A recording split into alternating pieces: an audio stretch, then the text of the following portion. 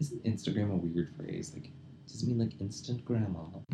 Previously on Booze and Buffy. Oh, She said he's a honey. Ari Angel. Yeah, but she's also like a rotting corpse. Yeah. Except it's not a fucking Wendigo. Hi there, I'm Tyler, and I'm here with Harrison. Welcome back to Booze and Buffy. We are watching and discussing each episode of Buffy the Vampire Slayer in the correct order. No spoilers, because Tyler has never seen the show before. And Harrison has a new haircut. Well, Tyler, tell me which episode we're watching today. We're watching Season 1, Episode 7. How do you pronounce it? Angel. Are you sure? I'm pretty sure. It was like Angal, Angel. Angal. We're totally just stealing these Angel. jokes From who? from our special guest who is we have not introduced yet. We'll get to that later. Angel was written by David Greenwalt and directed by Scott Brazil and originally aired on April 14th, 1997, which incidentally is Sarah Michelle Gellar's birthday. I'm going to check that real quick. Like, I felt really confident as I was saying it, but now I'm like, uh-oh. Facts. Fact check. Yes, April 14th, 1997. Well, 1977. Of course she got to make out with Angel on her birthday. I mean, to be fair, it aired on her birthday. It didn't. That doesn't mean they filmed it on her birthday.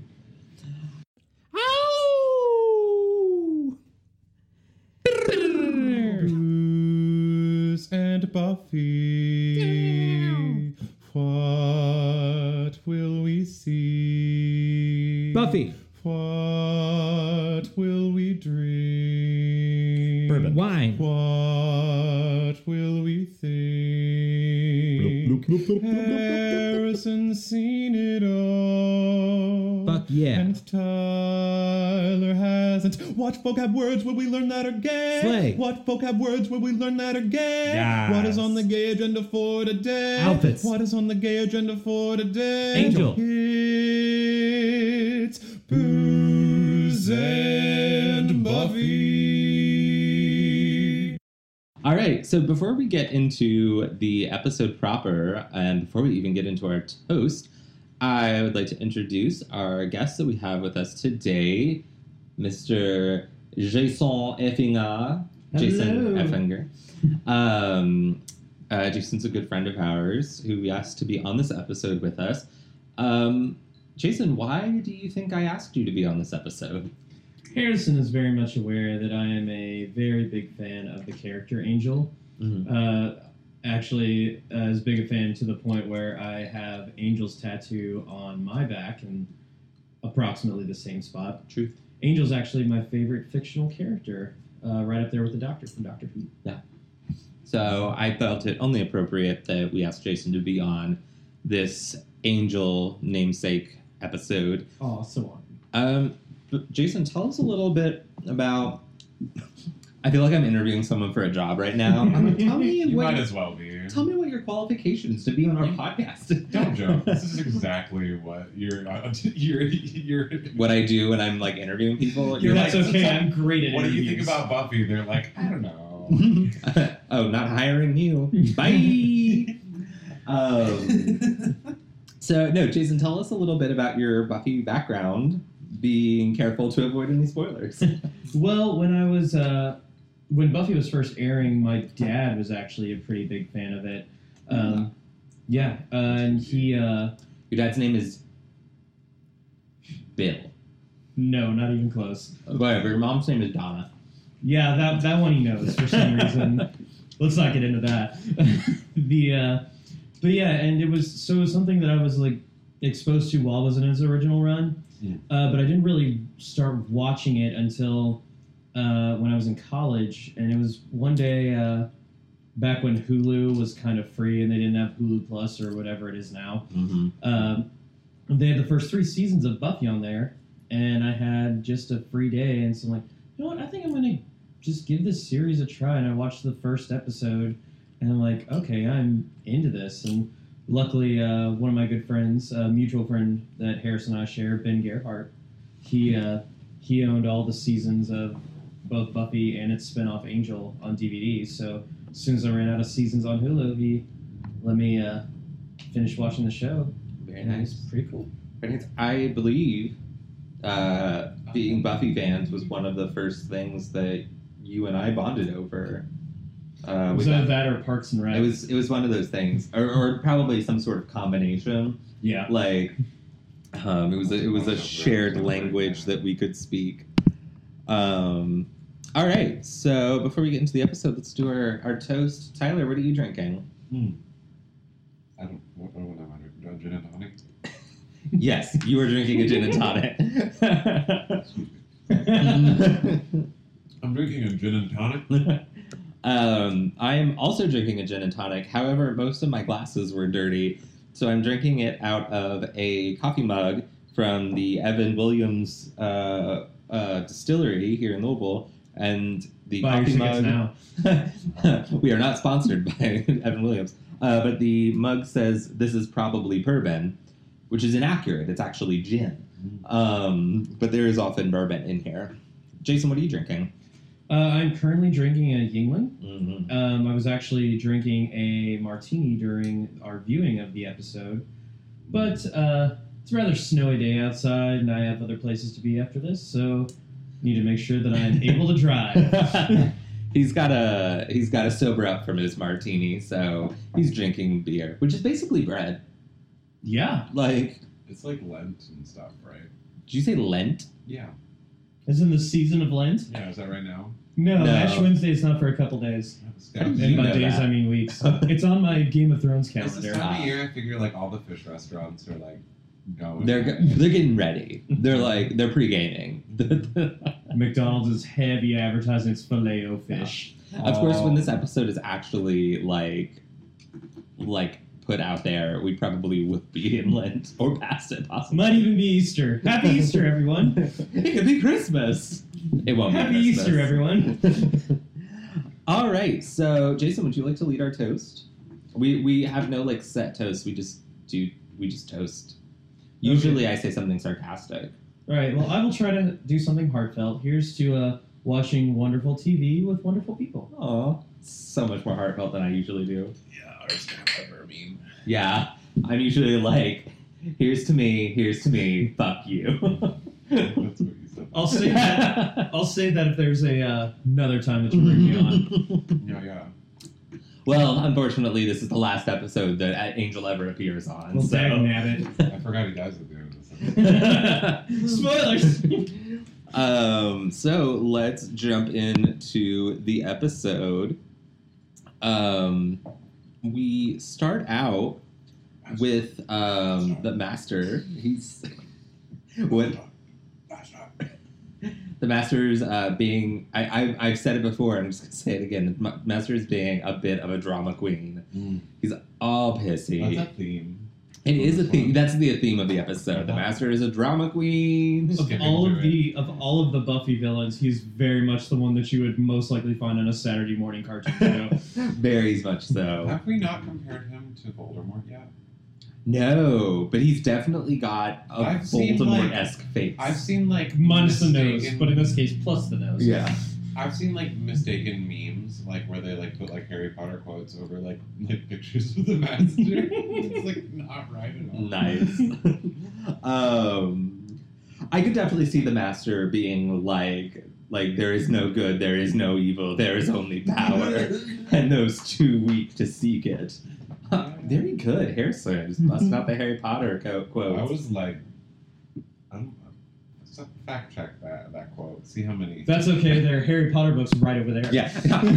I'll just go get my encyclopedia. Next to the angel action figure. Yes. Oh, I have to be careful about that. Tyler can't see the details of that angel action figure, so I need to make sure it's. I haven't. Which I bought for him. You did buy that for me, but we can't say what the action figure is up because it is a minor spoiler. Yep. So I won't look at it. don't look at it. I need to put it away. Spoiler alert, Angel has a spin-off. I think we've already talked about that. Yeah. Because we at some point have to discuss. Well, they're not trying to look at it. Yeah, how that is going to incorporate. But we've got some time. It's gonna be Jason's spin-off series. Dude, I could get down for that. Yeah. DTS down to spin off. Down to Down to fight. Buffy, down to fight. But the master, you were saying. I'm fine. Make you spit that out. No, I drank an ice cube. I was like, I mean, it wasn't that funny of a joke. Yeah. I don't know what you're talking about. I'm hilarious. I was talking about myself. Do you think John's dead? Yeah. Huh. I mean, this happens all the time. You're gonna call him and he's gonna be like, "I'm at Kroger." You've been at Kroger for like 3 hours. You're like, They "No, have I went great to deals." Alibaba first. Yeah. Or honestly, what he probably did is he probably went to St. Matthew's to visit like the liquor stores and do like our normal Sunday like errands that now he does alone because I'm recording. Fair. Life of a celebrity Trader spouse. So anyway, the Master being total drama queen. He's real pissy because Buffy killed. What is One the of- master's accent? He's like, I think his accent is regular American talking through vampire prosthetics. Prosthetics. Like it's the same accent that Darla develops when she's in Vampire Face. Vampire face. It sounds racist, but is it? Yeah, Okay. it's super racist against vampires. Fun fact that I learned when I was watching, I think it was the commentary for the pilot. The reason that Joss Whedon have the vampires like go into vamp face was because he didn't want it looking like Buffy was just killing people.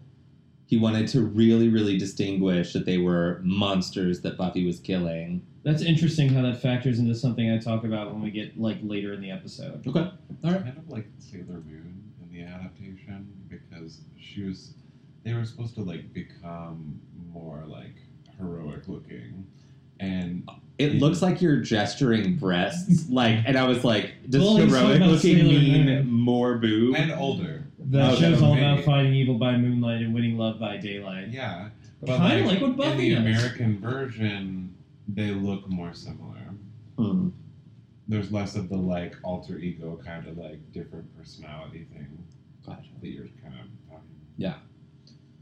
I just read like a BuzzFeed article on it. So he's pissed, and he's like, I'm gonna get the 3. The 3, who are remarkably undeveloped in this. Yes, episode. actually, I really, really like this episode, and one of my notes that I took was, it's a really strong episode, and then there's the 3.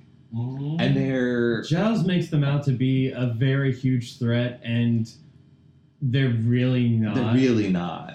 Through that whole scene, I was like, "Oh no, come out, Angel!" They look like That's exactly off-brand what happened. Klingons. Yeah, they're Klingon-y. I I don't know shit about Star Trek though. So. They do kind of look like off-brand Looks like, from Klingons. what I know. Trust me. But it's just a you're right. They're very underdeveloped as villains. They're not very what threatening. about like before that, like at the Bronze? I hadn't- Willow. Does the and bronze come first, or Xander? is just the scene with the master throwing his temper tantrum? Well, Master I has to kinda- throw his temper tantrum, then Then we Buffy go to the has her, bronze. has her brooding scene. Okay. I meant the like Buffy getting like, "Oh no, help me!" Oh, yeah, that Let's comes. get to that. That's later. I So was working backwards. yes, we go to the bronze where they're having the pre-fumigation Oh party. my god. Which Which is fucking gross. it is really gross, and We're about to pump this Okay, place full of This toxins. is the real discussion. Like, we didn't really hash this out during the episode. Why is it the bronze? Why is it third place? My theory is that there are 2 other better clubs in the Sunnydale area called the Gold and Silver. Which, and then I jumped on there. I was like, so like the gold is like older people, and then like silver is like senior citizens. I think gold would be for senior citizens. Yeah, the golden years. Yeah, or like golden anniversary. But silver could be silver haired. That's true. That's what I was going for. That's true. Maybe it's Bronze 2 is, clubs like, for old underage. people. 2 clubs for old people, Gold middle-aged is people. like don't the care. real one. That's first place. It's like Mm. it's like prime of your life. Okay, I see this. Okay. I think the real answer is someone thought they were being really edgy when they named it the bronze. Bronze. Or like maybe it used to be a really fancy club. and then like And it then just, too many like, vampire attacks. It just They like just gave kind of up. went downhill. That I kind of get. Like the Bronx used to be cool in the 70s, and then Oh like, yeah. and then just like over time, it The just, It does teenagers seem like started a showing club that up. is like stretching to keep up with the current decade. Yes. yeah. That's where I see. The- that sounds very 70s to Yeah. me. That really explains a lot about the Bronx if we're going with that theory that it was like it used to be the hop and place that's really been struggling to stay modern. That's why That's why they let in minors. that's why the minors get let in. That's why they sell scones. They're just like throwing anything at the So wall to see what cool. sticks. It's in a fucking warehouse.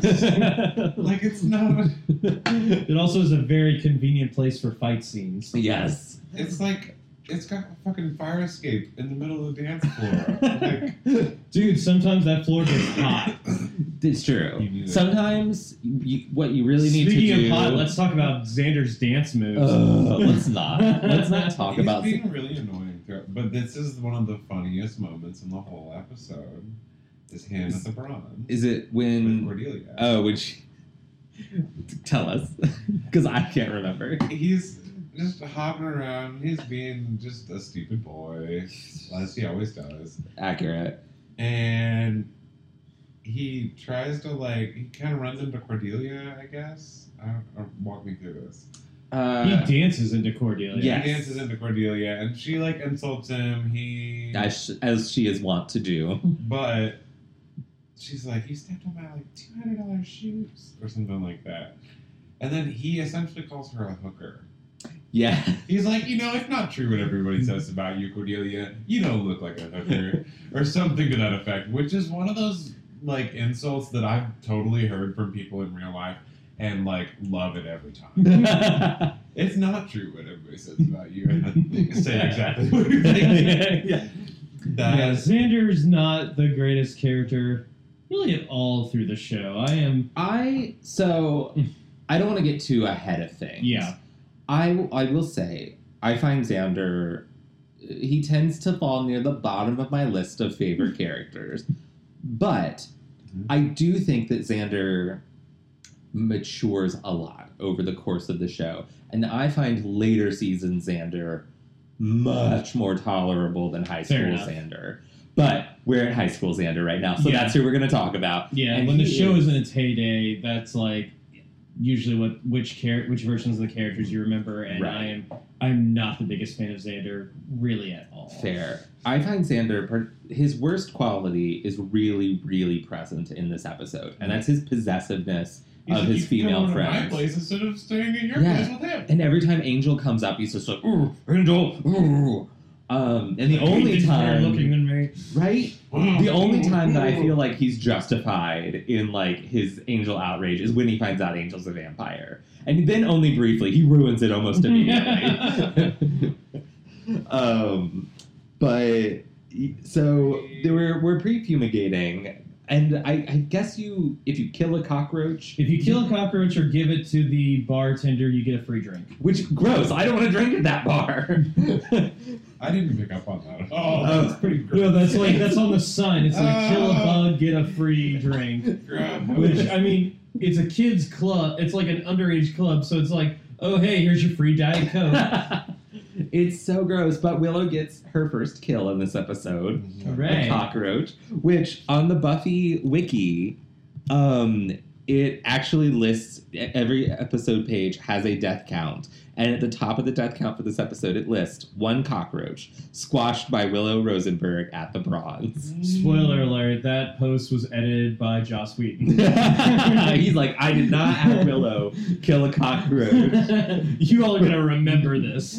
And then she shoves it in Xander's face at the end of the scene. Okay. Well, that's because he's busy being like, oh, Buffy doesn't like me. Yeah. So Buffy leaves. being weird. She's being all broody. That's when the three come out. They attack her. And then she's like, oh no, how am I ever going to do this by myself? Enter Angel. Yeah, which is,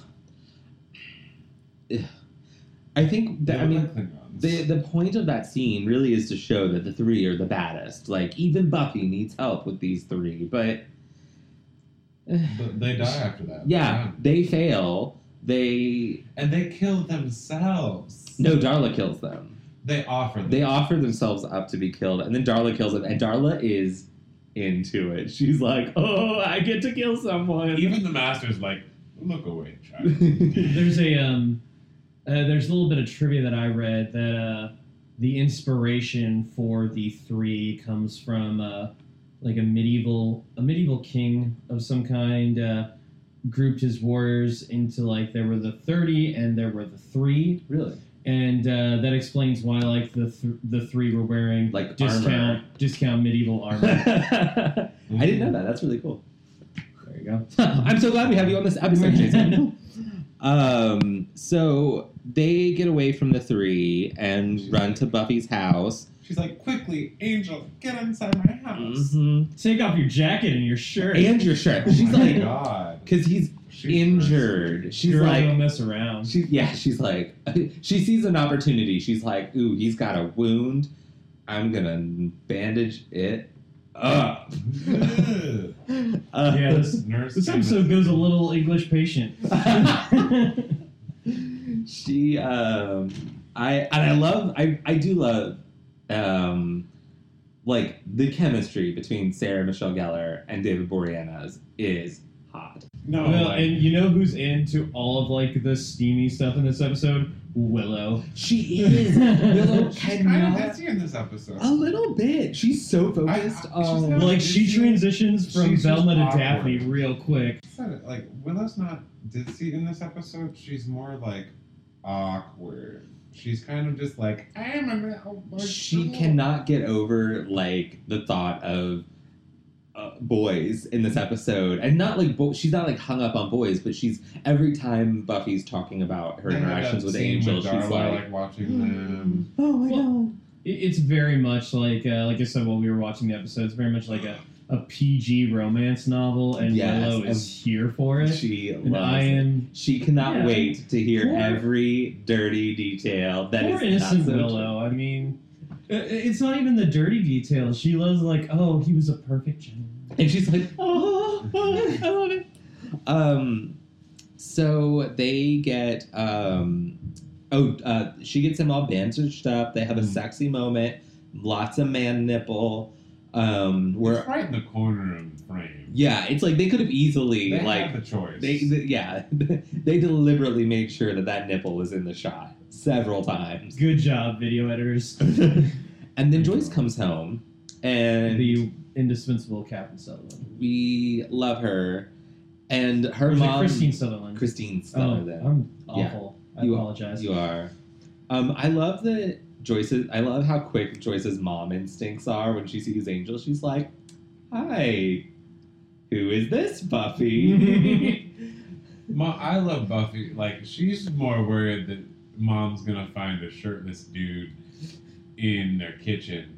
So, like, whenever she looks at him, she's relieved. Well, yes, like, oh my god, thank God he's clothed. Yes. She's like, number one concern, Mom didn't get eaten by the vampires outside. Yes. Cool, she's fine, great. Number two concern, shirtless man in kitchen. Shirtless, like, 300-year-old man. And I like when Buffy's like, oh, he's a student. And Joyce is like, he's a student. And she's like, at the community college. Yeah. Which, I mean, Buffy at this point is a sophomore. Yes. And so that's still pretty scandalous. She's I mean, 16 and he's, like, of age. Yeah. So, I mean, we can assume, based on his appearance, that he was turned into a vampire in his early 20s. So, you know, if we're going by, like, okay, so, like, if we're just going by life, and maybe we say that he is kind of in a state of arrested development of sorts at the age of when he turned into a vampire, like you said, that's still, like, it's iffy. but I mean, who knows how they did things back in Ireland 200 years ago? Yeah, fair. Like, for them. Yeah, back in his day, that was like the fact that she's not married and doesn't have 3 kids is like, Apologies to any Irish who are listening to this. or people from 300 years ago. But yeah. But good for you. You look great. Darla, all that. He stays at her place. He stays at her place. She does the whole yell out the door to pretend he leaves. Oh So- my god. That was cheesy. What Hey, else? one thing you need to learn about early seasons of Buffy, and actually probably the entire series in general, But definitely the healthy- first season. there's a healthy amount of cheese. No, that's But what we I was love it. asking early on. I was like, what's the level of camp? Like, where's High. it at? Like almost like Hercules' Legendary Journeys and Xena. Oh, not that high. Mm, Like that is like top tier fair camp. enough. But yeah, this first season is definitely higher on the cheese factor. It does even itself out more. Very interestingly enough, Smallville, early seasons of Smallville kind of share that quality as well. And fun fact about Smallville, it guest stars Amy Adams in one episode, who will also guest star in an episode of Buffy. That's literally the only fun fact he knows about Smallville. It might be the only fact that he knows about Smallville. I mean, I know things about Smallville, but Amy Adams was also on an episode of Charmed. But this is not a Smallville, Charmed, or Amy Adams podcast, although an Amy Adams podcast. He just got an idea. Oh! Look out for that one.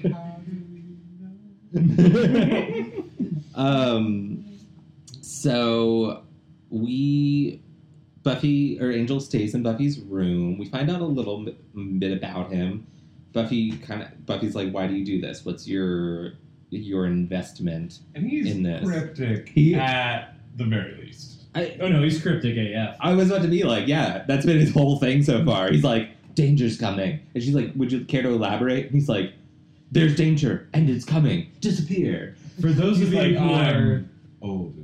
For Yeah. those of you who are familiar with Edward Cullen more than anything from Buffy, Ugh. guess where they got it from. Ah. Cryptic.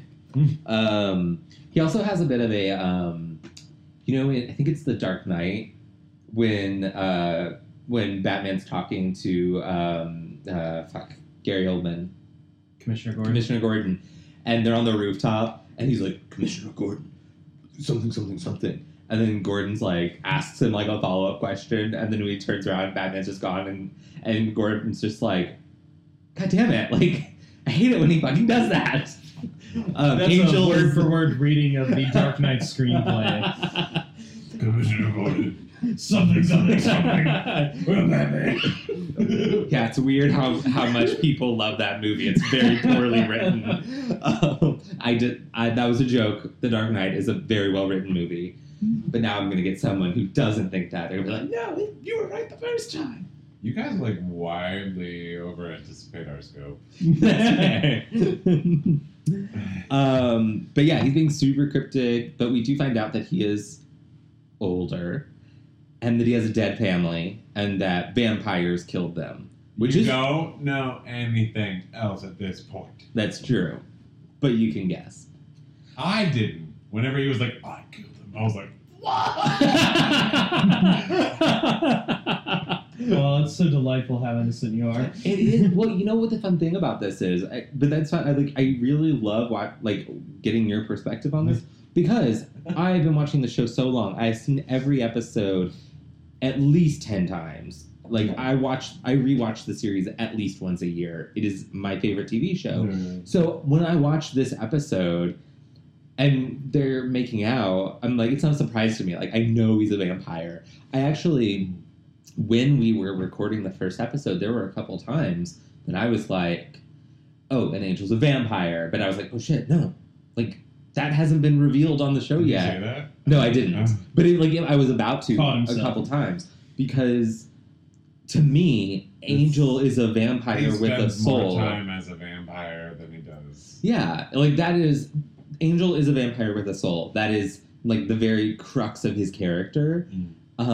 So not knowing that, even for 6 episodes, 6.5 episodes, is like weird to me. Yeah. So, and I think I actually knew it when I started watching the show. I think it's one of those just pop culture osmosis things that I just picked up. Like, You'd already heard about it. yeah, I don't know how I found out about it, but just like as I was watching the show, I was like, oh yeah, he's the vampire. I remember when I was like usually when I do when I do a watch through of a franchise show, like if I do Star Trek or Stargate or Buffy, I look into like, okay, so what do I have to watch? What are its spin-offs?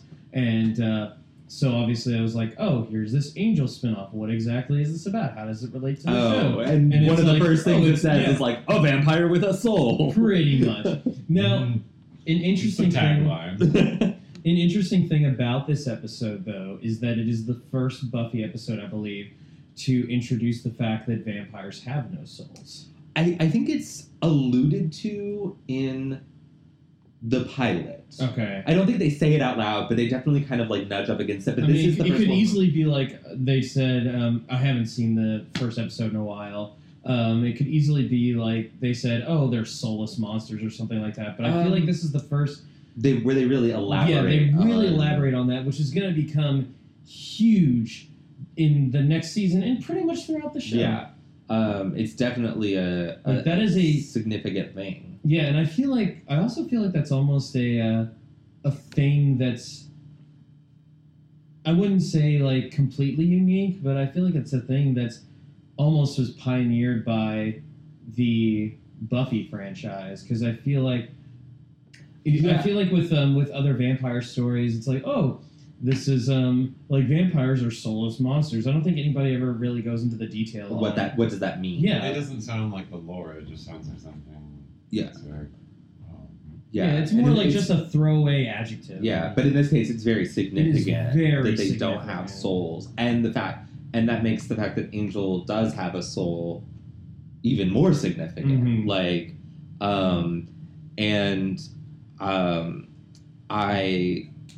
I really like the backstory of how he got his soul. That it was a punishment for all of his evil deeds. Which, of that course, was you the get- worst thing they could think of. You get a lot more elaboration in the future. Yeah, that definitely is a big thing that comes up. But I do like the idea that their punishment was it wasn't physical.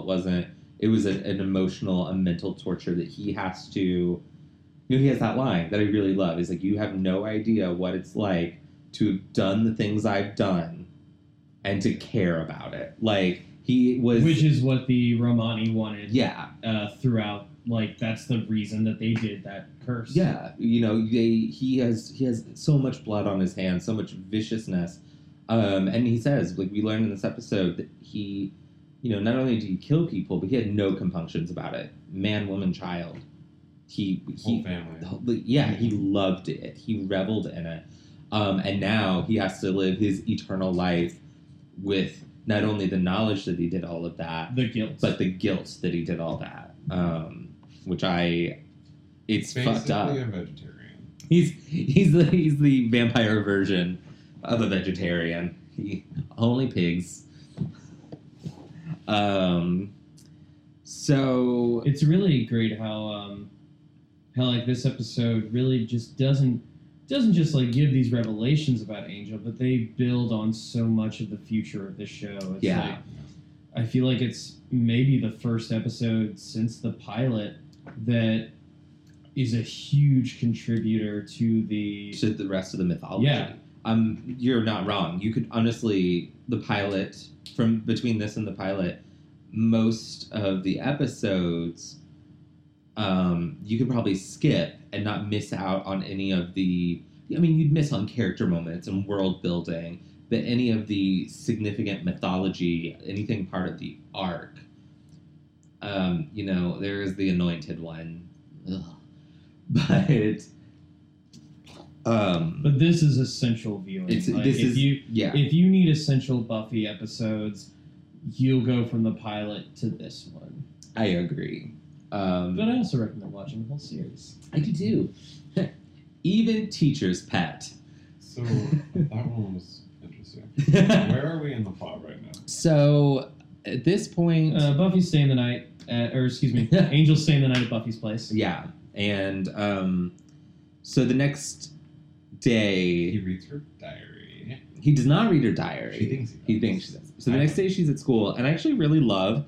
I'm just gonna read this off of the. I'm going through the plot on the wiki, but I really love this sentence.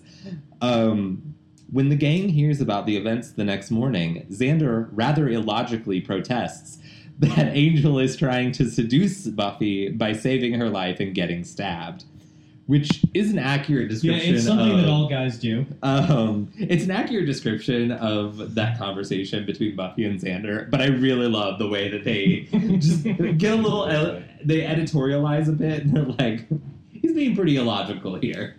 But he is. So they recognize the three. Giles is like, okay, this is these vampires who attacked you. He reassures them that they're not a threat because since they failed, they had to give up their lives. Which is like, was this their first failure ever? I guess. Yeah. I mean, apparently, because they had lives. Yeah, it seems, and it seems very like, okay, you failed the first time. Just go try again. Like, it's stupid, frankly. I think the it's an weakest easy way to get rid of them. For the rest Yes. Of the But I do really like the part where the master is like, killing these people, or killing them will bring me little joy. And he and the Anointed One start to walk away, and it pans to Darla, who's got like the big fucking steak, and she's just like, ah! She steaks him with this huge fucking grin on her face. And then the master's like, but sometimes a little joy is enough. That's actually really good. It's really good. Like, I love that line, and I love Mark Metcalf's delivery of it. And it's those little moments that make me really like the Master as a villain. Like, it's quippy, and I like it. During that whole bit where they're kind of like going back and forth between all that, like my least favorite 90s moment was Xander's like green velvet checked button down. You could make a whole podcast just about how bad Xander's wardrobe is. That was the low point for me. Yeah. I really, really like Cordelia's like What was she wearing? that it's like a black dress with like colorful circles on it. It's the one that she's yelling at the other Yeah, girl the- about. Yeah, like, this is the original. That's a knockoff. She like looks at the tag. She, like, and the girl is like, "Get the fuck away from I me!" know that girl. the Cordelia, or the girl being accosted by The Cordelia. Cordelia. Yeah. Everybody's got a Cordelia. in their lives. So You gotta love Jason, 'em. you really liked her line here. Oh yeah, it's like we're going for fun '90s moments. She said, "This is what happens when you get involved in those trade agreements." So, first of all, very topical to take a stab at NAFTA, which had been going strong for 3 years at this point. It's such a good line, and it's like one of Cordelia's, other than her spat with Xander earlier in the episode. It's one of her only scenes in the episode, but damn it, she makes it count. She, and just Cordelia is an inspiration to mean girls everywhere. yeah. Giles wants to do weapons training with her, with Buffy, not with Cordelia. And Buffy is real enamored with the crossbow. I wonder if that'll be important later. So they do some weapons training, and for the first time, the show says, "Oh, here's why students aren't coming into the library while this student and this teacher are fighting one another." Because Giles puts out a sign in front of the library that says "closed for filing." So I didn't realize that was something that you have to close the library for. I assumed that, like, a librarian, they're practically filing all the Right? time. It's like part of their so- job. It's like real smooth, Giles. Real Hey, smooth. you know what? It got the job done. Fair. So Buffy goes home that night. Angel stayed in her room all day, which, actually, if you are watching it and you don't know that he's a vampire, you're probably like, why the fuck is he still there? But once you find out he's a vampire, it makes sense. Oh, he can't go outside. He can't leave. He couldn't leave during the day because of the sun. But Buffy gets all upset because she sees her diaries out and she thinks he read it, and she goes on a bit of a rant that Hunk She fesses up. she's like, Hunk can mean anything, not good things. And she's like, and I didn't mean his eyes were penetrating, I meant bulgy. And A doesn't stand for Angel, it stands for Ahmed, a very charming foreign exchange student. At which point Angel's like, I didn't read your diary. Your mom just moved it when she came in here cleaning while I watched her from the closet. Which, okay, I get it. He needed to hide. Okay. But like, couldn't he have just said, I hid in the closet while your mom was in your room, not No. I watched her. He had to watch. Yeah, that's what he does. He finds himself in a dark place. He watches people. He had to be in the closet because there's windows in the room. That's true. That is true. There really Closet aren't. all day. There really aren't a lot of places to hide in that room because it's a actually pretty small room, and With lots when that of light windows. comes in, Yeah. His other option, I guess, was under the bed. So they kiss, and it's a good kiss. Mhm. Like, She's like, where's your tongue?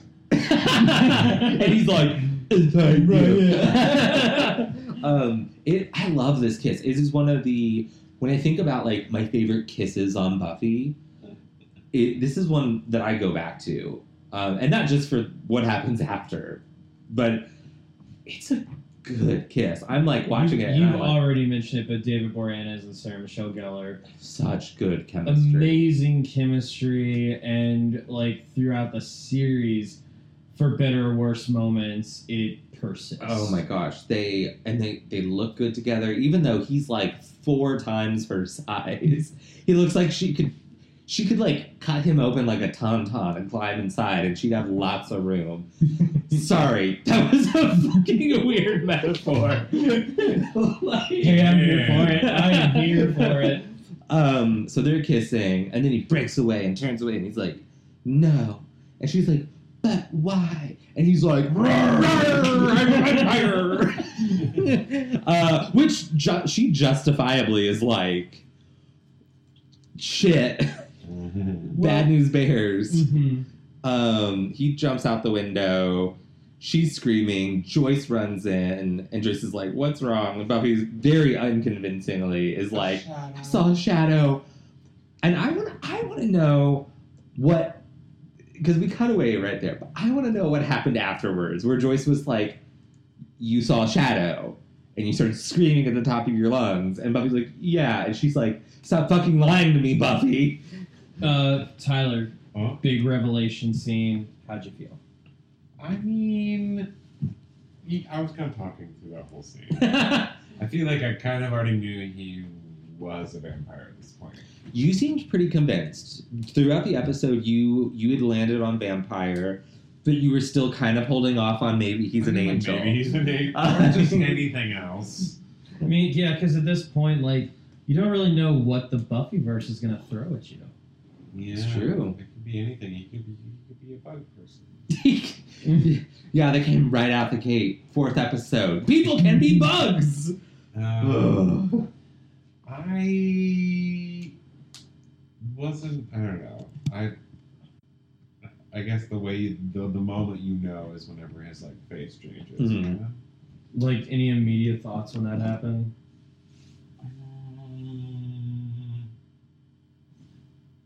No. That's cool.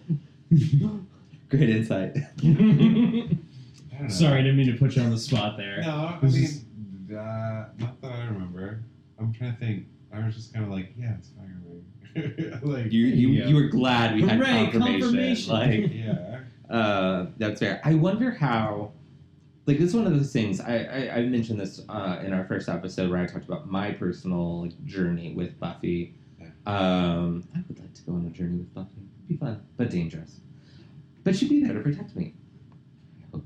Anyway, What if you're the vampire? but shit. I was talking with someone at work the other day. We were talking about Scooby-Doo, and he was like, "What Scooby-Doo character do you think you are?" And I kind of went through all of the characters, and like, I was like, "Well, you know, I'd like to be a Velma, but I think I might be a Daphne." I was like, "But I think I'm Daphne from the live-action movies." Oh, damn. Because you just want to be Sarah Michelle Gellar. Yes. But actually, I think I'm a Fred because I tend to fall into leadership positions. That is true. But in Daphne's defense, she's the only one of the three that like aren't Scooby and Shaggy to appear in the 13 Ghosts of Scooby-Doo. that's true. And she's also a very famous reporter in Scooby-Doo on Zombie Island. But my coworker who I was having this discussion with after we talked about it for a bit, he was like, I think you're the guy who puts on the scary costume to lower property values.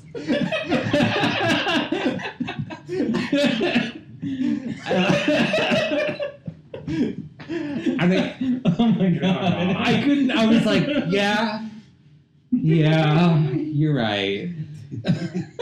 But anyway, in my personal journey with Buffy, when I watched it when several years after it had already ended. And I, a lot of the big surprises I already knew. So I really wonder what it was like in 1997 on April 14th to be watching it as it aired and the revelation that Angel was a vampire. Like, was that a huge, like, were the message boards, like, blowing up? Were there message boards? It's I really think there interesting were. to think about that with any TV show, Yeah. really. Like, you think about, for any Star Trek fans out there, you think about the season 3 finale of Star Trek The Next Generation, The Best of Both Worlds. It ends with, like, Riker's about to launch this super weapon at a Borg ship that has Captain Picard on it, of recently assimilated Captain Picard, and you're like, and then it just says to be continued, and like, how did people feel back then? Yeah, they didn't have Were they Netflix. freaking out? Like, Netflix wasn't going to play the next episode in 15 seconds. Like, it was, you had to wait for the summer. And it's really interesting just how modern TV has drifted towards the streaming and the releasing whole seasons at once. Like, is that feeling going to ever be as intense as it was with the primetime dramas of the 80s and 90s? I think that's an interesting question. And I think in some ways, no. But it does, I think that does, in some other ways, adds more of that. You think if you, when Buffy would air its finales, for instance, in May, and the new season would be in September, we'll say. So, yes, you had to wait. There was maybe there was a huge cliffhanger or something, and you had to wait. But you were waiting No spoilers. Maybe, but with any show like that, with Star Trek, but those people only had to wait 3 months maybe and that was a big deal. But Lost season finale, same thing. Oh my God, having to wait those 3 months was killer. But now, when the way it's done with streaming shows, it's released all at once. You watch the season in a day, and then you have to wait a fucking year to if there's. Or you could just be a fan of Sherlock and never know when the fuck you're going to get a new episode. So I think there's a give and take. There's you lose something, but there is something else that you get from it. Mm-hmm. I'm not one of those people who's like, storytelling and TV is ruined by streaming. It's just a new kind of storytelling. And people adjust to it, or they don't. So, any hoozle boozle. Where are we in the plot of the episode? So Buffy, Angel has crashed through the window. Or no, he hasn't crashed through the window. He'll crash through a window later. But he has gone out the window. Buffy's freaked out. The next day at school, Buffy shares the revelation. She shares the revelation. Xander is briefly in the right, where he's like, that shit's fucked up, but he quickly ruins it by being Xander.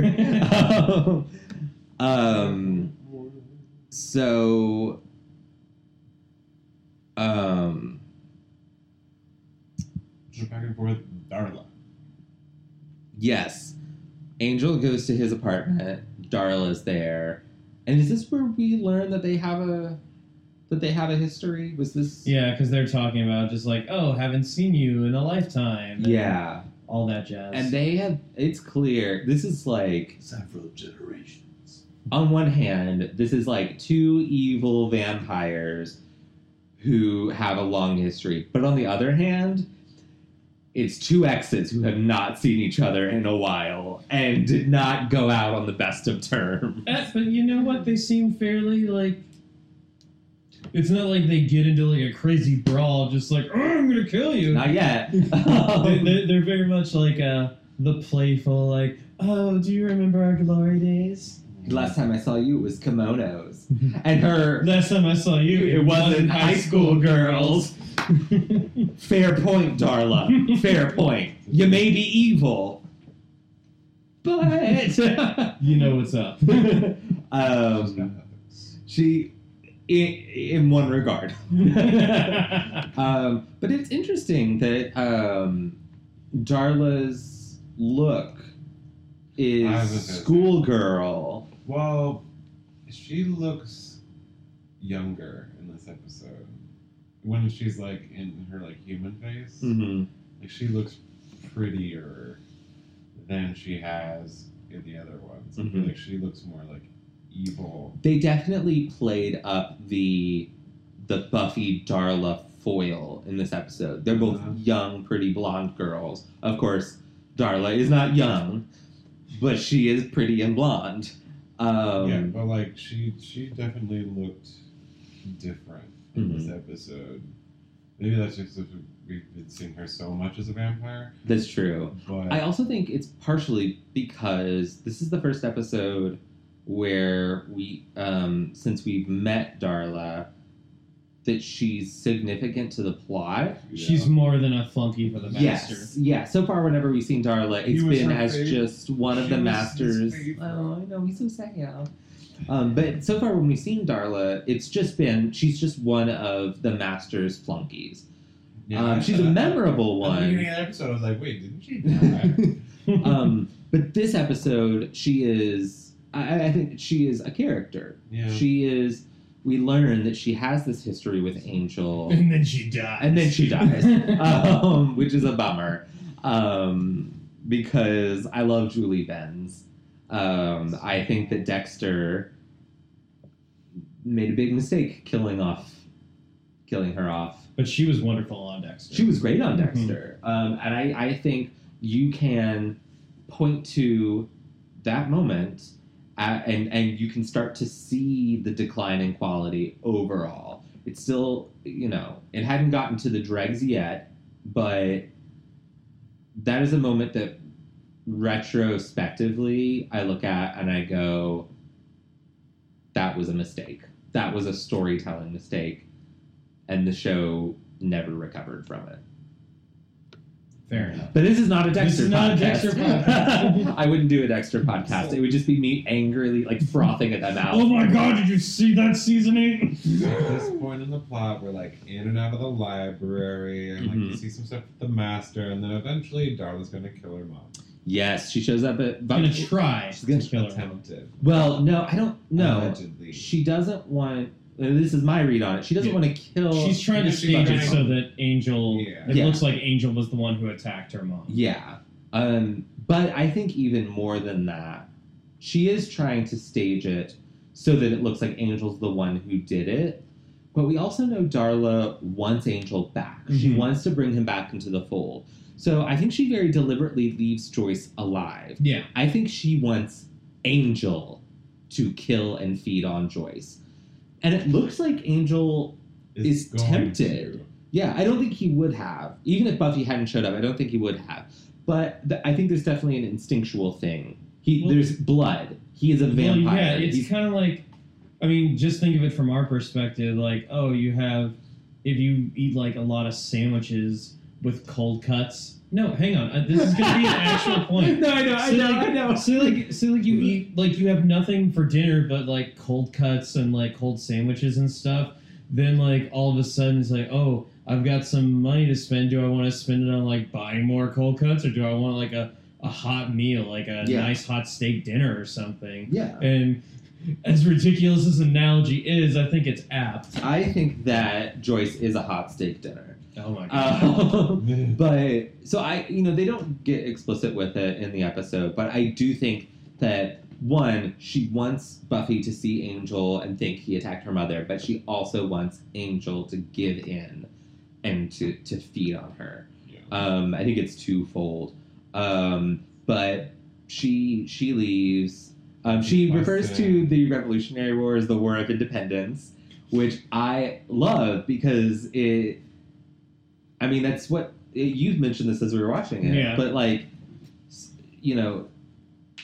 Who calls it that? someone who was there Yeah. called it that. We should be grateful she didn't call the Civil War the War of Northern Aggression. It got political. The Civil War was about slavery. Deal with it, racists. So Buffy throws Angel through the fucking window. And here's my thoughts on this. So first of all, get him out of the house. One, she takes the time to be You're not invited here. Yeah, she takes the time to give him a one-liner before calling 911. It's like, Buffy, time is of the essence. Your mama's bleeding out. Now, is this the first time that Joyce was threatened in the show? Is this the first time Yes. that Joyce was in danger? 'Cause Yes. She doesn't understand She doesn't- lighting the gym on fire. She doesn't know. Then this is the first time Joyce has... Yeah, this is the first time Joyce has been in any so sort of that direct line of danger. That anger is a huge thing. Yeah. And this actually, to the point, this is the point that I wanted to get to. Oh, yeah, I go alluded for to at the beginning of the episode.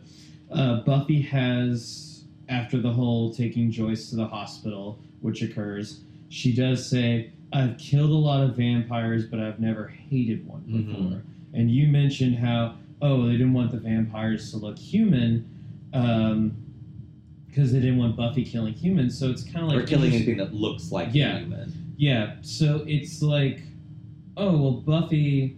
How does Buffy view these vampires? And also, how does Angel change that? I think, based on that line, that I've never hated one before, she probably views them almost like pests. Yeah, she's pest control. Stuff that needs to be killed. They're dangerous. They're evil. She understands that, but it's not personal. Mhm. It's okay. Fumigation party at the beginning of the episode where they're killing cockroaches. Look at that! Okay. I don't know if that's what they were actually going for, but there's a certain amount of pest control there. But now it's personal. It's first of all, he manipulated her from her perspective. He made him. She felt things for him. She felt positive things. I'm not going to say love because I haven't known each other very long, but she was very attracted to him. She definitely was interested in him, liked him, trusted him. I think that's the big thing. She let him sleep next to her bed. She definitely trusted him. And that was betrayed. And then he also, on top of that, hurt her fucking mom. She's Tyler, not happy. If you enjoyed this episode, you're going to love season 2. That's all I can say. The thing So good. that I really liked about when her mom was in the hospital is how Buffy and her mom's conversation has yet to go through Giles and what he knows. So we'll soon find out. So she's talking about, she's like, oh yeah, your friend. And Buffy thinks she means Angel. Which Giles later realizes she It's means Darla. Yeah. I like that moment. That's a good moment. Yeah. I like that a lot. I really love while Joyce is in the hospital, she's like, the doctor thinks that I tripped and fell on a barbecue fork. We don't have a barbecue fork. And also, my other question is, this is not something that's a concern in the moment, but how is Joyce going to react when she gets home from the hospital thinking that she's just tripped and fallen on a barbecue fork? That the whole front fucking window is goddamn shattered. Like, I think Joyce is very interesting in that regard, that there are quite a few times throughout the series that she's very much able to look the other way. and we see that a lot in this episode. And at this point, she doesn't even know what Buffy's up to. Yeah, And no fucking clue. Yeah. So, but then there are like super mom moments when she's like, "Who's this young boy?" Mhm. And maybe it's just because she just can't fathom the I think stuff that I think that makes sense. You know, you see your mom, your single mom. You come home one night, your teenage daughter has a boy, an older boy at the house. Mhm. That is an immediate, like, mom alert. But, you know, my daughter fights evil that's not in the box. That's not a normal thing that parents have to think about. So she doesn't even have a frame of reference for it. So those things that she can't explain, she doesn't. You know, like we see with some of the other Sunnydale residents in some of the earlier episodes, or Giles specifically mentions, people will forget what they can't explain or ignore it, which is true in real life too. Yeah. Like people will, if it is like a psychological response. If your brain can't fucking comprehend it, it will put the best label it can on it and then push it to the back. Yeah. So after all this hospital nonsense, Joyce is so excited that Giles is there. She's like, that school is amazing. We go back to the third best club in Sunnydale. Which is now closed for the actual fumigation. which is like, how are they? Whatever. Well, I guess it wouldn't affect Angel or Darla. Well, Buffy. But Buffy, yeah. She's the Slayer. She can breathe poison. I'm going to chalk it up to higher immunity. Or maybe they just haven't started fumigating yet. Maybe it's closed. a process. Yeah, it's closed. And they're prepping for fumigation. Post fumigation. And with that, we're going to take just a second to talk about the gay agenda and the gay vocab. What vocab words will we learn that are gay? Yes. What is on the gay agenda for today? Harrison, Mm-hmm. this episode has been so enjoyable for me Mm-hmm. as a gay man. What is on the gay agenda for you? I think it's obvious, Tyler. I think it's Nippletown Angel. Nippletown. He's just whipping his titty out, and It's just inside the frame. Like, they had the choice to edit that out. on purpose. So this gay is here for that nip. It's only one nip. It's really only, I mean, we see him shirtless, and like, so we do get like both Side nips. nip from the other. But especially in that close up, it's just They're the one. particularly pronounced. Mm-hmm. Yes, I agree that it was my favorite moment. I think some close contenders for me would have to be. I know. Whenever, and maybe this is again a little premature for me to be calling some characters gay, but I think the whole dynamic between, and we kind of talked about this with the like librarian bit with Giles, like normally like the librarian's a woman. I feel like oftentimes in like TV shows, you know, the stereotype is like, oh, my study buddy Mm-hmm. is like someone you're like trying to be interested in. Yeah. And in this episode, study buddies are Willow and Buffy. Mm-hmm. And I was kind of like,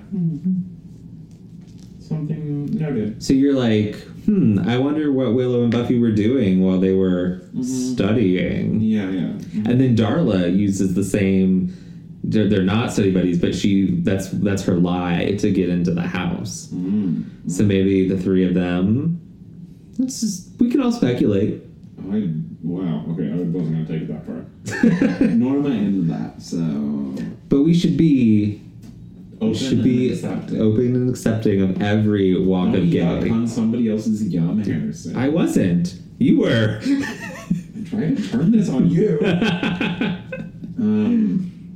Yeah, I mean, obviously, Angel could not have a shirt on for the rest of the series, and I'd be okay with that. Yeah. I mean, I don't think it's a spoiler to say that, It happens again. yeah, he's shirtless a lot. Yeah, that's all I'll say to that. Good. Got one more. Oh, this brings me to one of my favorite words. Yeah. And I think this is one of the best fitting words. It has a long definition, though. Okay. I'll just dive right in. Today's gay vocab is trade. Like trading Pokemon cards. That's the word. Ah. But this is not a verb. It is a noun. Okay. Specifically a person. Generally a self-identified heterosexual, straight, or, straight acting, but still potentially closeted, and or occasionally bisexual man who will engage in intercourse or really any other activity, like intimacy or just like dates or escort kind of situation, with a flamboyant individual in exchange for money or other perks like, drinks at the bar, this kind of thing. You would call someone like Angel a trade because you would willingly trade, be it money or whatever, For doing it. or just time with him in general. Okay. I mean, yeah, we would all So, like to do that. but Angel is not necessarily he's not a trading trade, anything but he has all the qualities that one would look for. in a trade. And so you could call him a trade because you want that. Gotcha. Yeah. Generally, this is also a term in Drag Race that refers to a drag queen who is considered attractive out of drag. That kind of takes a departure from the whole prostitution escort thing, but generally speaking, we're talking about an attractive male with whom you would pay money for. I don't like the hanging preposition on the end of that. That's It's okay. generally speaking an attractive male with whom you would pay money For This whom you time. pay. Oh, you. Okay. for You could just say for whom you'd pay money. whom you pay money. Yeah. There we go. Direct object. We did just call him an object. The object of my direction. Object of my erection. Damn girl. So that is that. You know what a trade is. Woo. I think we can think of a couple. Me. Not you. That's mean. Girl, you give it out for free. Not a trade. I will not respond to. I will. If that's a veiled comment about me, I won't hear it, and I won't respond to it. I mean, we could think about other examples of trade for this segment if you'd like. I think Angel fits it pretty well for me. I think he gets it done for me this week. I would pay money to see that naked. Yeah. So let's continue. So we get this fight scene between Angel, Darla, and Buffy. It starts off just between Angel and Buffy. Yeah. Angel's kind of like, you should kill me. Like, But she did too. Yeah. Just do it. they definitely have this. It's like a trust fall exercise. He's like, I knew you had saw. So, and this is where he tells her how he killed this young girl who was like the beloved member of this Romani clan, and throws around the word gypsy a couple times, which is not the preferred nomenclature. I do have to say, though, like, if you are not aware of the preferred nomenclature, I didn't find that out until, like, last year. Well, and that's a fairly... it's definitely one of those things that, because the Romani had been so frequently vilified, Yeah, it's by like, people. what is more likely that you have heard to this point? Mhm. Like, have you heard the word gypsy or have you heard the word Romani? I definitely heard the word gypsy. Yeah, quite a bit. and it's one of those things where because they were a vilified people, the term gypsy was more acceptable. Mhm. You know, in the same way that a long time ago the N-word was totally Right. acceptable. I personally am going to, unless we are like directly quoting like Yeah, we're because sticking with Romani. we're gonna hear it a lot, but I'm gonna stick with Romani just so I also tried to make a point to do that as well when we first started. it just feels like a nice thing to do. I didn't even pick up on either, but Also, surprisingly, the word gypped is a it's a, yeah, I mean, derivation of that. So yeah, don't say that. don't say it.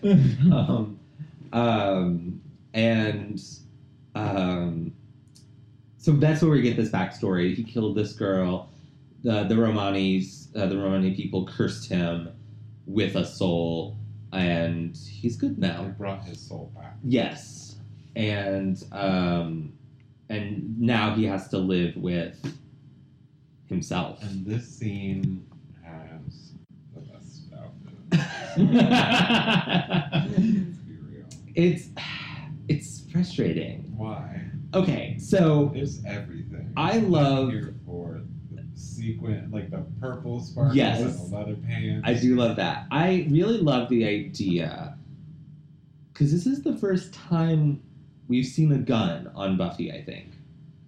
That was the mind fuck. I was like, what? Yeah. It was really funny. Like, yes, Angels of Empire. You were like, yeah, okay, got it. And then Darla pulls out a gun, and you're like, don't, got it. Well, I like the idea of it. I like that because it shows Darla's not fucking around. She's here. She means business.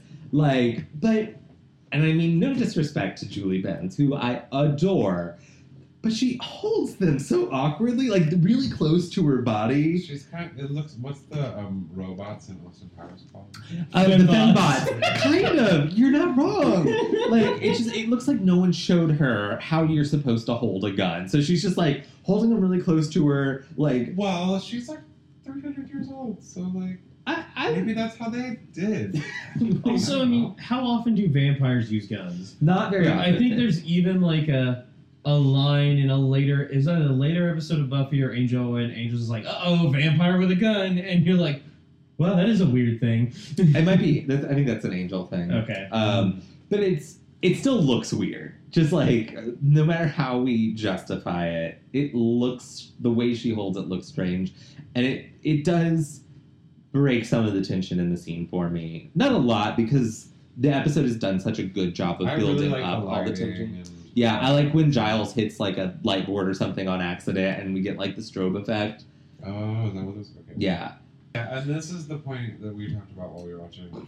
Okay, so if you put a stake through a vampire, it has to go through their heart. Yes. She hits her with the Crossbow crossbow, but it doesn't hit the heart. It doesn't hit her hard. It hits her She like does that. in the stomach or something. But immediately I was like, what? What the fuck? You could get him in the brain? Would that work? Like, I don't know. Beheading works, but What if you wouldn't stake him in the brain?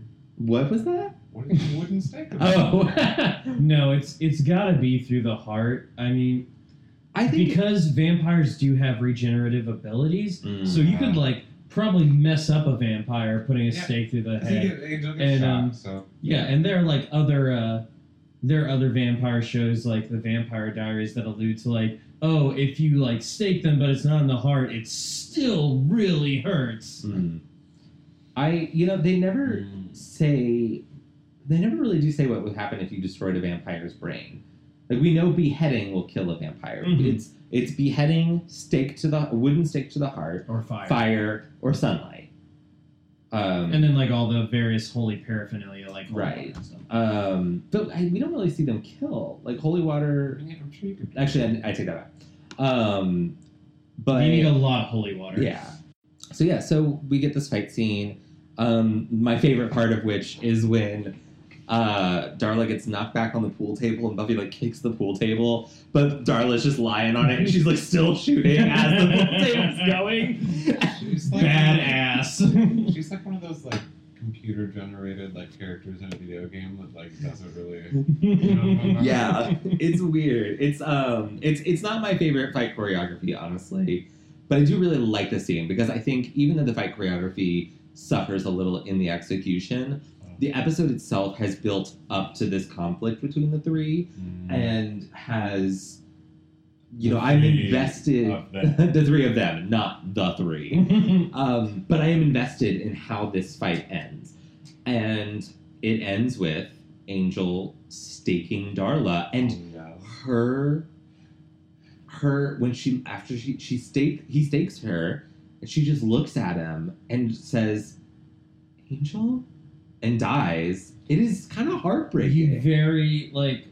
Right before the fight starts, you find out that Darla was the one who sired Angel, who turned him into a vampire, and that is a relationship that becomes more important as the series goes on. Yeah. But even now at this point, if you haven't seen, if you're just making your first way through the show, you're like, oh, this is a big moment for Angel. It matters. Yeah. Darla seems shocked.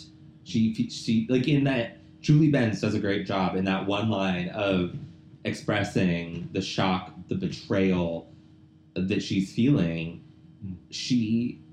I truly believe that she didn't think that Angel would or could kill her. Not that he didn't have the ability, but that she always thought that she had the ability to bring him back into the fold, so she never would have thought that he was that far gone. Yeah, it's kind of a heartbreaking moment. It's a weird moment where I'm like, oh, Darla, you evil thing.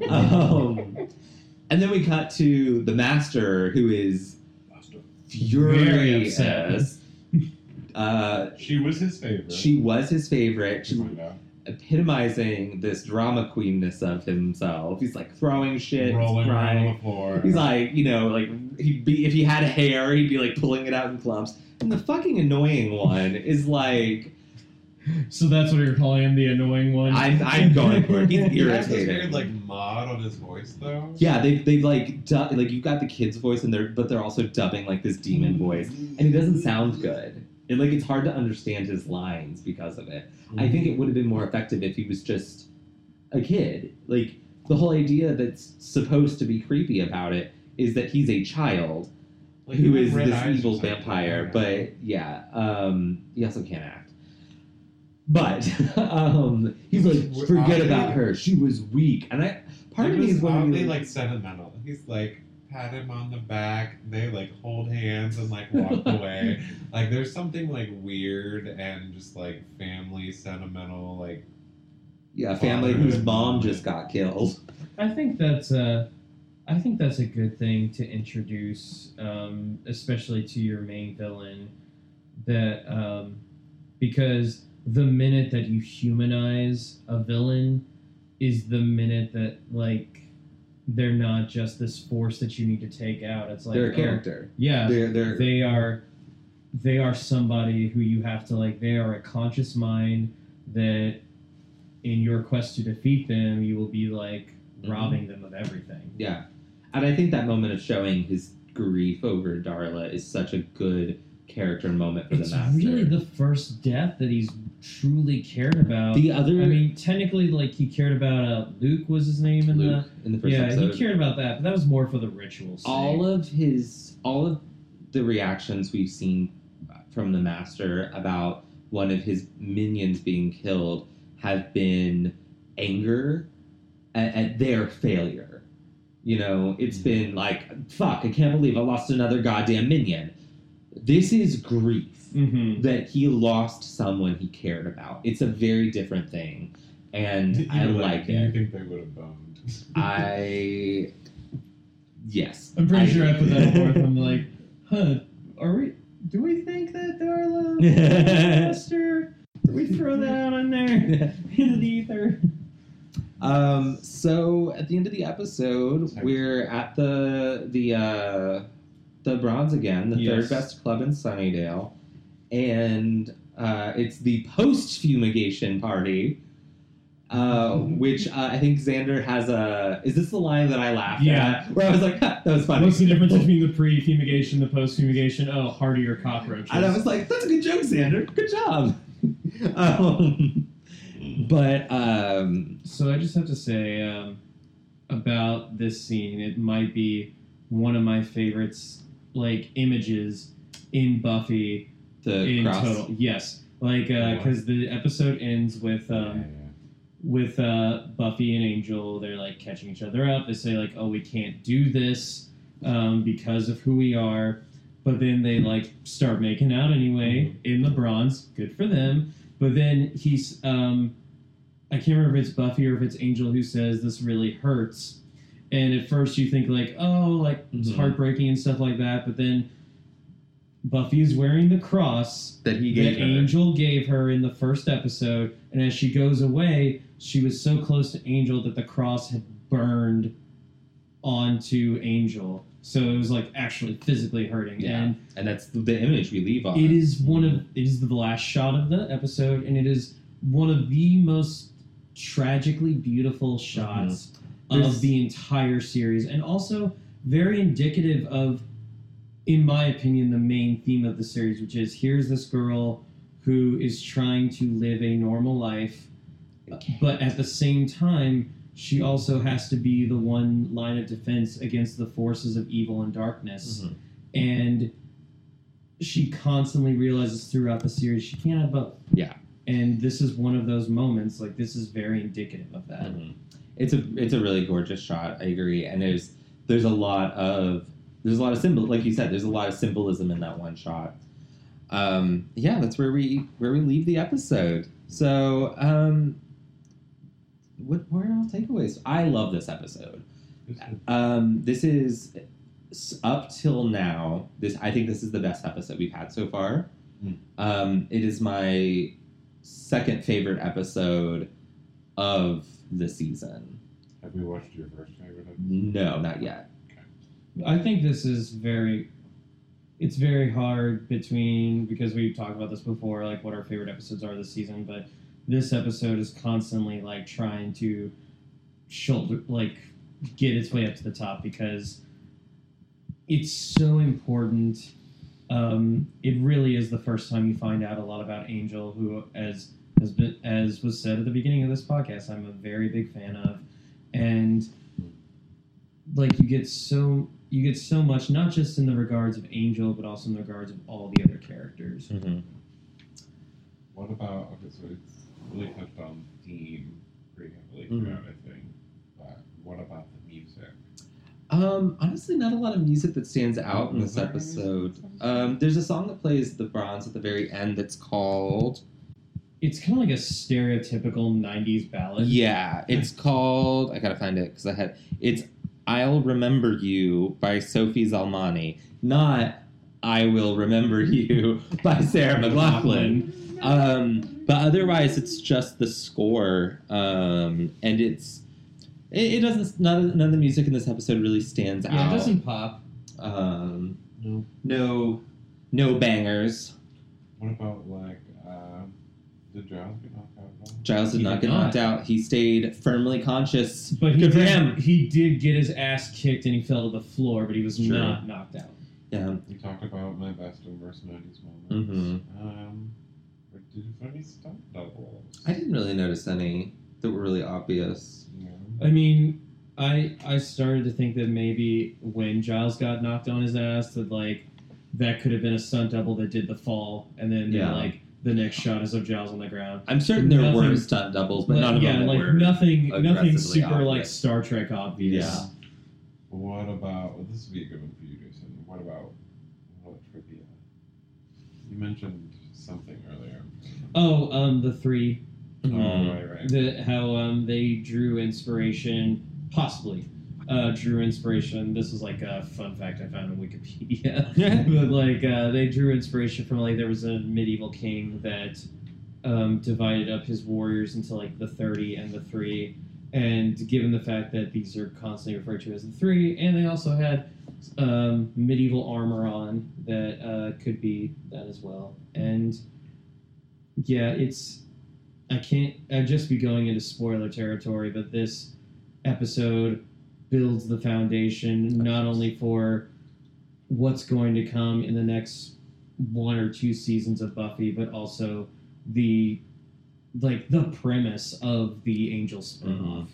So this episode is paramount to the Buffyverse. I agree. I have a trivia. We talked about this earlier, but the leather jacket that Angel wears is a Hugo Boss jacket. Not a Dolce & Gabbana. Not a Dolce & Gabbana. Angel would never be caught dead in Dolce & Gabbana. It's Hugo Boss, and it is worth over $1,000, which is crazy town banana pants. That's why I wore my new leather. He knew. Leather. He was like, we're watching an Angel episode, so I'm going to wear pleather. I almost thought about wearing my long leather coat, There you go. but it's cold outside and it doesn't Fair. do well against the Fair. cold. I think we talked most. I wanted to go through character beats a little. This episode is very heavy Buffy and Angel And Darla. and Darla. So we've talked about all them. The rest of the cast don't have a lot going Willow on. has some like weird moments. Willow doesn't get a lot to do other than just be enamored with the idea of Buffy and Awkward as Angel. fuck. Joyce gets a good amount of time. Joyce gets a good amount of screen time too. Giles is in. Not Giles. Sorry, Giles. Cordelia has some zinger. Cordelia has some zingers, but she's not in much. No. She's only in like those 2 scenes. She But in makes those them 2 count. scenes, like Xander's stupid. Xander is insufferable in this episode, give or take his heartier cockroaches line. But he is so possessive of Buffy and so dismissive of her own opinions about her life. And I'm just like, dude, fuck you. But Again, and that's not coming from me. That I was the one who admitted that I'm not a big Xander fan, but that's coming from I will Harrison. say, I do want to say, when I complain about Xander, I actually think Xander is a very well written character. I'm not saying I think Xander is a bad character. I think Xander's kind of a bad dude, but I actually think as a character, He's a very typical. yes, very typical. What a high typical school man! boy. I mean, I was gonna say high school boy, but yeah. but I really do think that he's a well-written character and a well-rounded character, and I am excited for his arc that we're gonna see. We're just gonna have to be patient, but I'm gonna call out his bullshit every time, Yeah. and I will with every Do it. character. But the ratio of bullshit is higher where Xander is concerned. Yeah. Any other thoughts or theories or Tyler needs to predict things. So- okay. Where to start? I mean, they're like, we can't be together. That's lies. Rumors and hearsay. Yeah. Xander's gonna be more annoying. That's not fair. That's low hanging fruit. Willow. We need to develop that some more. Mhm. She's just Xander has had 2 centric episodes so far, and Willow hasn't had one at all. So I would love to see that.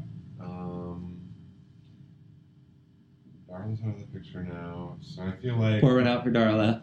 R.I.P. R.I.P. I think Angel's probably going to be on the back burner Okay. for a little bit. He's not in the opening credits. He's a guest star at this point. So maybe on the back burner, and then can I know what's the next episode? The next episode is called I, Robot, You, Jane. Jesus Christ. Hold on to that. So it's a play on Tarzan. The title is, yeah. Well, if we're already getting sickened by how just possessive of Buffy, I'm gonna run with this. Okay. Xander's gonna get turned into a robot, or He's going to get turned into a robot? or a robot clone of him, maybe. Okay. Something to that effect. I think the possessiveness, that's the iRobot UJ. That's where I'm going with it. Okay. Xander becomes a cyborg or something. to that effect, like a robot imposter. Okay. Okay. Not limited to. Not limited to. I learned my mistake on the fucking pack. I was like, well, he's gonna become a werewolf, duh. He was like, well, it's not really werewolves. He was possessed by a hyena. Fuck you. Xander's gonna become some sort of robot will become him. I don't know which way it's gonna be, but it's gonna be something. Okay. All right. Well, that was Tyler's prediction. I'm pissed about the fucking hyenas. Don't worry, we all are. That was you were here, obviously, but that was the hyena thing was a big point of contention in the last episode. Okay. So that's my prediction. Thank you for joining us on Booze and Buffy. We'll be back next week with I, Robot, You, Jane. I'm Tyler, and I think that episode is probably going to be Xander being a robot of some sort. But beyond that, I wanted to talk about Orchestra Enigmatic. This is a chamber orchestra in Louisville, Kentucky that I am a board member for. So I like to plug, shameless self-promotion. But we really like to use different kind of venues and any really space that we can to provide untraditional opportunities to experience music, but also, focusing on new and local music as well. We really try to provide memorable educational experiences for everyone involved. We just had our big Bjork Ball, which was a fun collaboration with Art Sanctuary. Coming up, we've got our concert to kick off Pride Month, also at Art Sanctuary. And I have some fun performers like Gilda Wabbit. It's going to feature queer music from Mozart to now. And then also on Mother's Day is at 21C. We're going to have our free new music concert. That'll be super cool to have all of our local and new composers represented. So go to Proof, have a Mother's Day brunch, go to this concert. It's also got some delicious food there. Yes. Or it's actually that weekend, so I take that back. Mother's Day weekend, I think it's the Friday. But yeah, those are going to be pretty fun, and you can find them at orchestraenigmatic.org or on Facebook. Same thing, I think. I'm Harrison. If you like, you can find me on Instagram at Harrison Alexander Kaufman, Coffman. Or you can find me on Twitter at Harrison Kaufman, also Coffman. Harrison is spelled the normal way, as is Alexander. And I'm Jason Effinger. I am also on Facebook and Instagram, EFFINGER. Not too much interesting stuff going on right now, but I'm working on a few projects that hopefully I'll be able to plug on a future episode of this podcast. I love doing this with you guys, by the way. And I'd love to do it again. Yeah, we'll definitely invite you back. And I'm Tyler, and I definitely thought that Jason's last name was Effinger. It's Gur. Gur. It's very German, so you got to make it sound as harsh and as punchy as possible. If you can't remember, just think about it's effing Gur, like when Angel kissed Buffy and then went Gur. You can find us, Booze and Buffy, on Facebook, Instagram, and Twitter. It's at Booze and Buffy. The "and" is spelled out. We also have a YouTube channel where with each episode I will be releasing a very short video that's just me called Spoiler Corner with Harrison, where I will talk about all the things I can't talk about in front of Tyler because of his baby virgin ears. You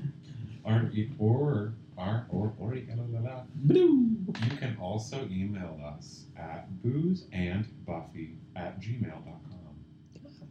Thank you so much. Now you all go out and slay and be gay. That's... Oh my god. Hell yeah.